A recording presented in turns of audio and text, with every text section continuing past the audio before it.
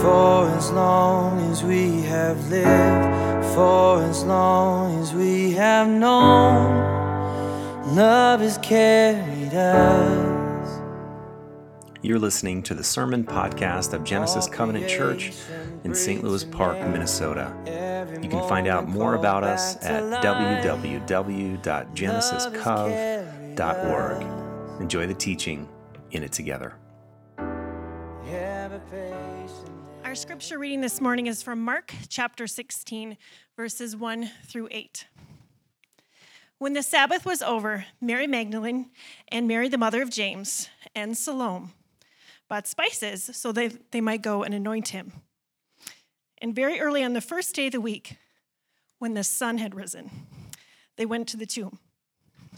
They'd been saying to one another, "Who will roll away the stone for us from the entrance of the tomb?" When they looked up, they saw that the stone, which was very large, had already been rolled back. As they entered the tomb, they saw a young man dressed in a white robe sitting on the right side, and they were alarmed. And he said to them, "Do not be alarmed. You are looking for Jesus of Nazareth who was crucified. He has been raised. He is not here. Look, there is the place they laid him. But go tell his disciples and Peter that he is going ahead of you to Galilee. There you will see him, just as he told you." So they went out and fled from the tomb, for terror and amazement had seized them, and they said nothing to anyone, for they were afraid. The word of the Lord.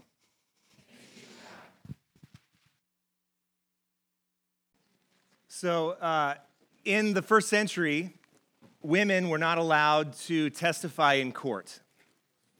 Did you know that? They were not allowed to testify in court because they were not seen as equal to men in the Jewish world. And so it is amazing and beautiful that Mark, the writer of this gospel, chooses to place the most important historical event in Christianity, witnessed by women. People who nobody would believe. But there they are, witnessing the resurrection of Jesus. And I love that. I love that of all the times in human history that Jesus could have chosen, that God could have chosen to become human, God chose to become a poor, oppressed Middle Eastern man in the first century.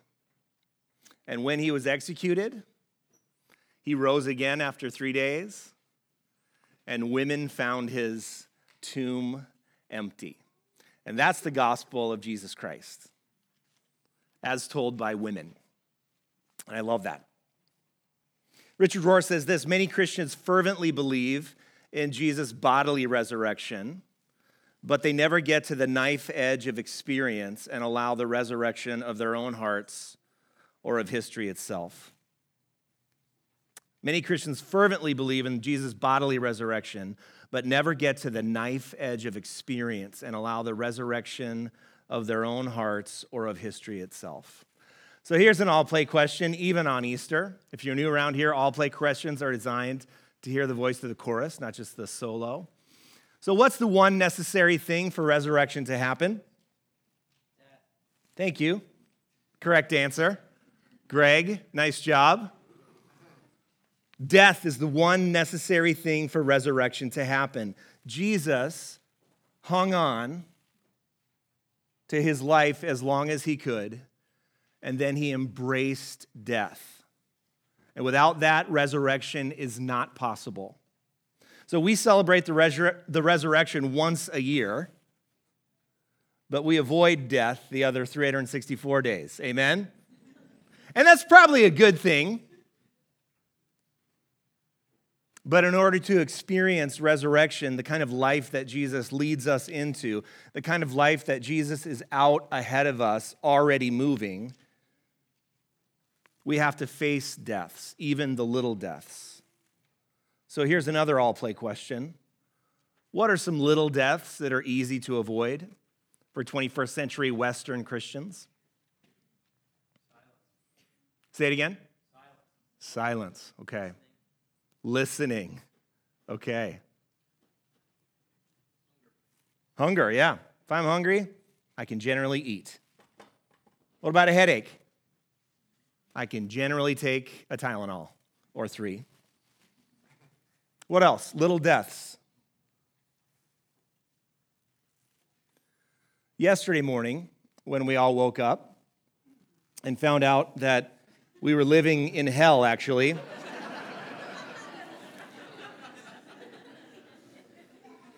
many of you used words that are not permissible.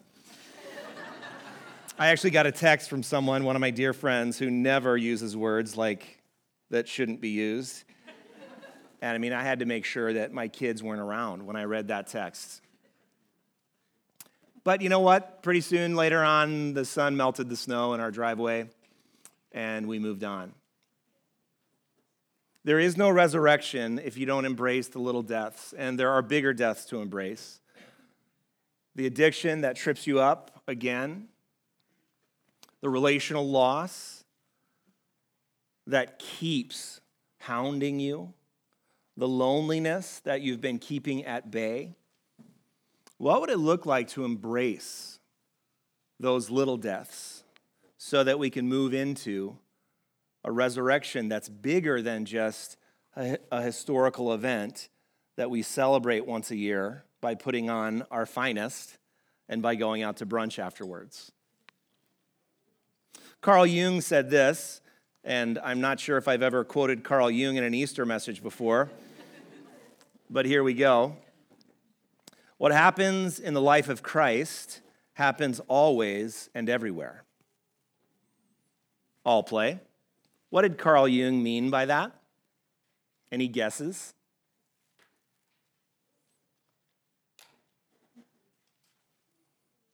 What happens in the life of Christ happens always and everywhere.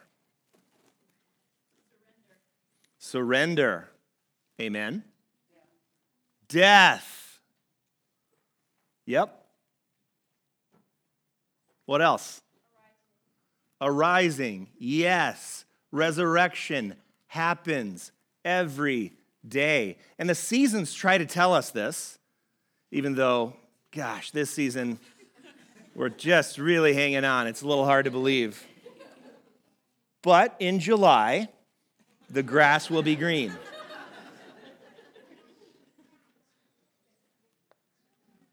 Day turns to night, and then night turns to day. Every single day. We get older. Our kids get older. Our loved ones die.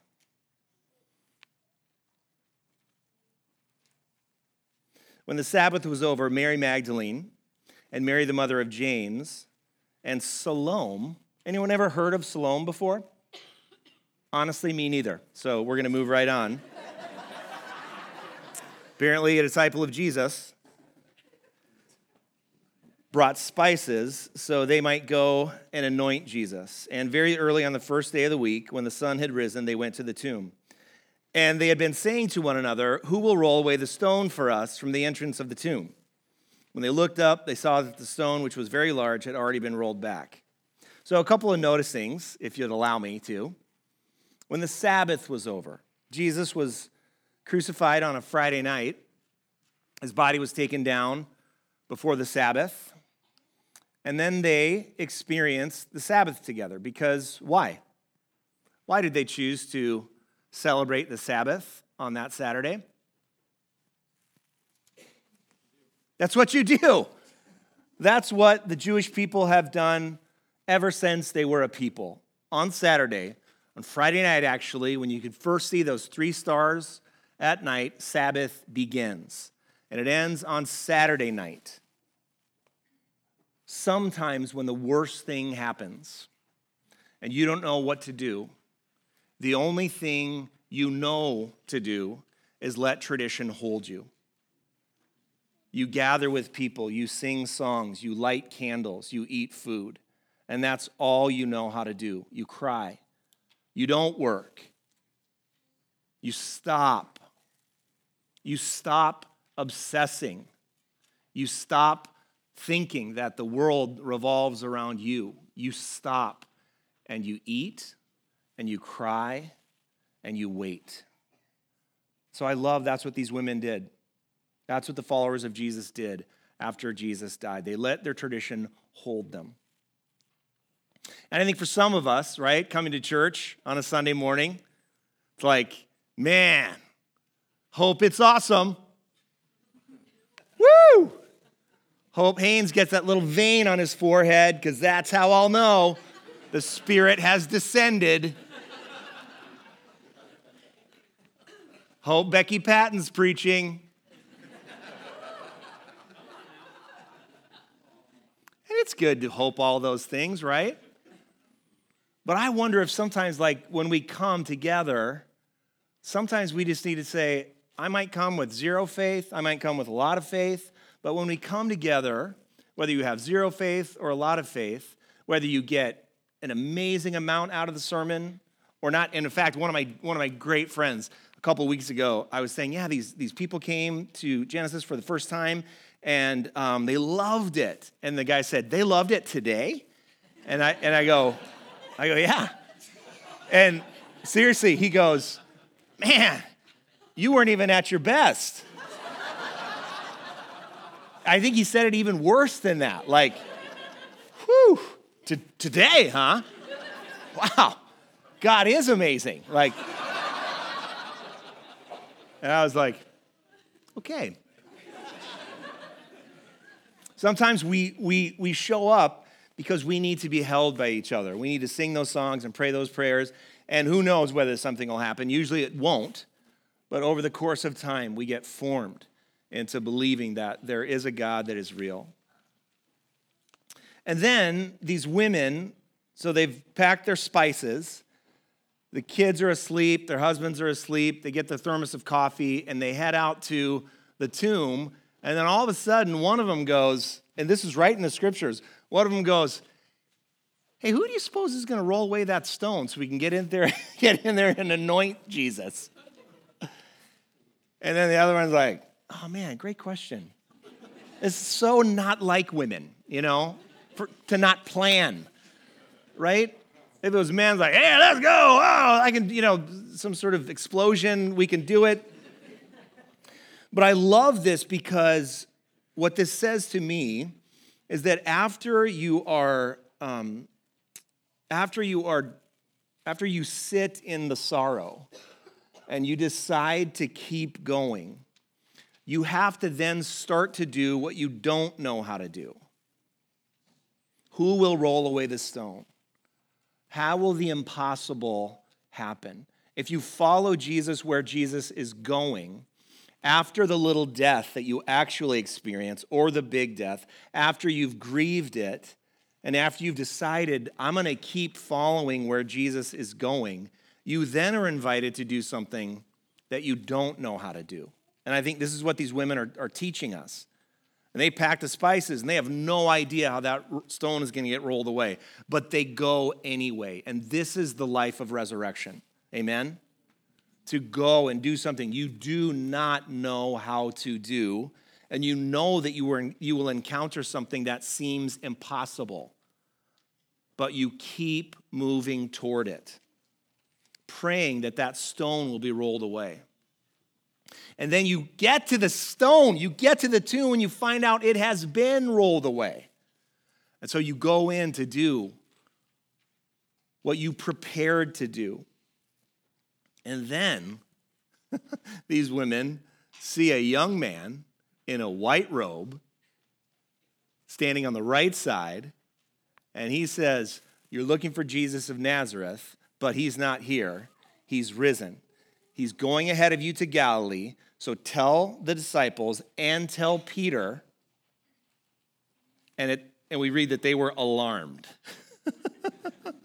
And that's a little weak word. That's a little too weak for me. So alarm means utterly astounded or greatly wondering. What does it mean to look for the living among the dead in your life? How do you know that you're looking for something in a place that you won't find it? That's an all-play question. How do you know that you're looking for life in a place that only holds death? What do you feel? Sadness. Sorrow. Say it again. Unfulfillment. Empty. Confused. Stress. Hopeless. More of the same. It's just going to keep happening over and over again. And you know what? All those feelings are invitations to you to notice that thing that you're continuing to do over and over and over again in the hopes that you'll find life there, but you never find life. The invitation to the resurrected life is to go somewhere else. Like, it's not that complicated. The resurrected life invites us to notice where we're hanging around, where only death is present, and to hear the young man in the white robe standing on the right side say to us, hey, you're looking for life here? But guess what? This is a tomb. So sometimes it's okay to leave that thing, that place, that relationship, that system, that way of believing that just cannot, it no longer holds life. Because Jesus is what? Jesus is moving. The gospel is going somewhere. It's not static. It's going somewhere. So we follow it, right? That's what these women are doing. He is raised. He's not here. So when the worst thing has happened and you've done what you know how to do, you rest, you eat food, you grieve, and then you do what you don't know what to do, and you're allowed to see that death is not the end, then you got to follow where that leads. Amen? So here's an all-play question. It's a little risky. But who here has been allowed to see that death is not the end in your life? Okay, you can raise your hand. That's okay. Who here has been allowed to see that death is not the end? I'm looking around at you all, and some of you aren't raising your hands, and I know your story. You totally died. I've talked to you about it. And it wasn't the end. The affair didn't wreck you. You got fired, and that wasn't the end. She died, and actually, you grieved, but then life followed. Go tell the disciples, the young man says, especially who? Peter. Why especially Peter? Peter had a real hard time with faith. Peter, the blustery one, I will never deny you. And then he did, because we do. So, man, Peter died that night. Do you know that? He died that night. So, when you follow the life, because what happens to Peter? What does he do the first time he sees Jesus after Jesus was resurrected? Remember? He's fishing, and all of a sudden, John looks out toward the beach, and there's a little smoke from a fire, and someone's cooking breakfast, and then he looks a little closer, and he's like, oh, that's Jesus. And we read that Peter is fishing naked, which is pretty awesome. Peter's fishing naked. But he has to see Jesus. So what does he do? Yeah, so he puts on something, and then he dives into the water, and he goes and talks to Jesus. He dives into the water, goes under, and when he comes back up, there's Jesus. And what does Jesus ask Peter? Do you love me? After all that, like, that's the question. You know, Peter probably was like, dude, where have you been?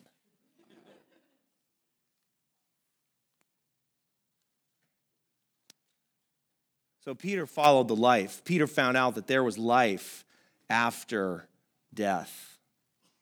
And when you follow the life, some of you, I know this because I know your stories, when you followed the life past the conventional understanding, past the institutional way of believing, and you've told people about it. You're so excited because you've seen something that is alive for the first time in so long. And how do people respond? What church do you go to?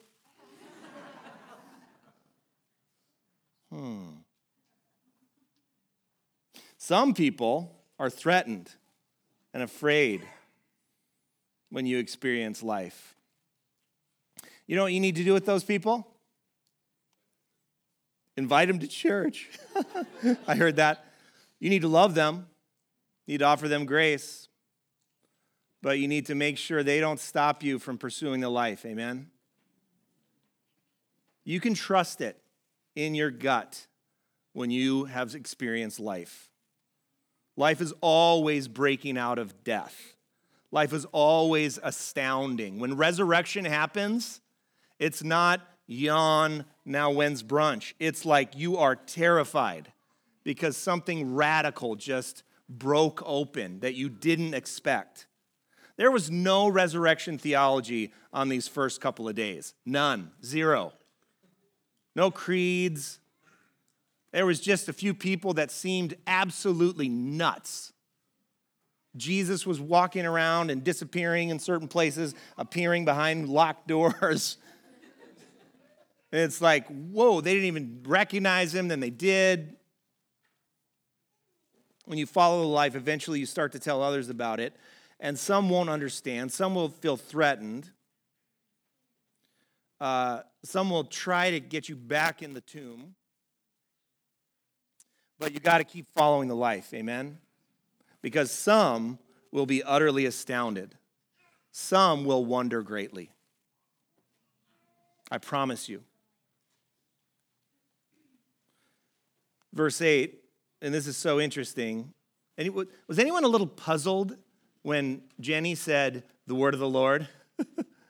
Because the last verse that she read was, so they went out, the women, and fled from the tomb, for terror and amazement had seized them. And remember, the young man who was wearing the white robe, standing on the right side, said to them, go and tell the disciples and Peter. So they said nothing to anyone, for they were afraid, period. And you guys, that is the end of Mark's gospel. That is how the original gospel ends. Other stuff is added later. Every New Testament that you open up and read, there will be a line there, a little asterisk that says, this is the original ending to the gospel. Why does Mark end there? That's an all play, because I certainly don't know the answer. Why does Mark end there? It's real life. It's cliffhanger. He likes cliffhangers. He was a TV producer, actually.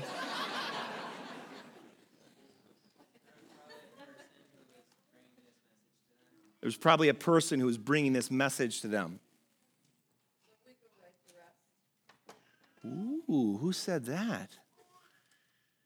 Oh, snap. Okay. The beginning of the Gospel of Mark reads this way. The beginning of the gospel of Jesus Christ, Son of God. The beginning of the gospel of Jesus Christ, Son of God. What can we infer from that?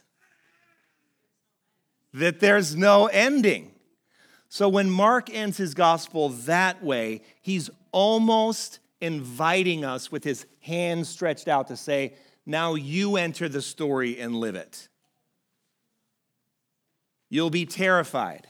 You'll be overjoyed. You'll be fishing naked. You'll be fed breakfast by Jesus. You'll have peace breathed on you by Jesus. You'll be invited to do things that you have no idea how to do. You'll encounter big stones that need to be rolled away, and they're impossible to do it. And this is the resurrection life of Jesus that he invites us to live right here and now. This is what resurrection means, amen? And we're invited into it. We're invited into that story. And Jesus the Christ is the first human being of a new beginning, a new era, a new epoch of time, where death is not the end, where we're invited to be resurrected, and where every single one of us are incarnations. Now, I'm not saying every single one of us are gods. Certainly we're not, and that's completely obvious by the swear words you said yesterday morning. What I am saying is that when God breathed life into you at the very beginning of your life, you are human and you have the seed of the divine in you as well. And because Jesus was resurrected from the grave, and because Jesus invites us to walk in that resurrection life, we can move into the future in a completely different way. Fear, yep. Hopelessness, yep. Loss, yes. But we do not grieve as those who are without hope, the Apostle Paul writes. Because Jesus the Christ is risen. And because he rose, we will too. So we're going to move into the Eucharist in just a second. Aaron's going to lead us through that. But before we do that, we're going to offer 60 seconds of silence so that the Holy Spirit might whisper something to you. The risen Christ might invite you to go somewhere. After the 60 seconds, Aaron will lead us through the prayers and then into the Eucharist. So come, Holy Spirit, speak to us now.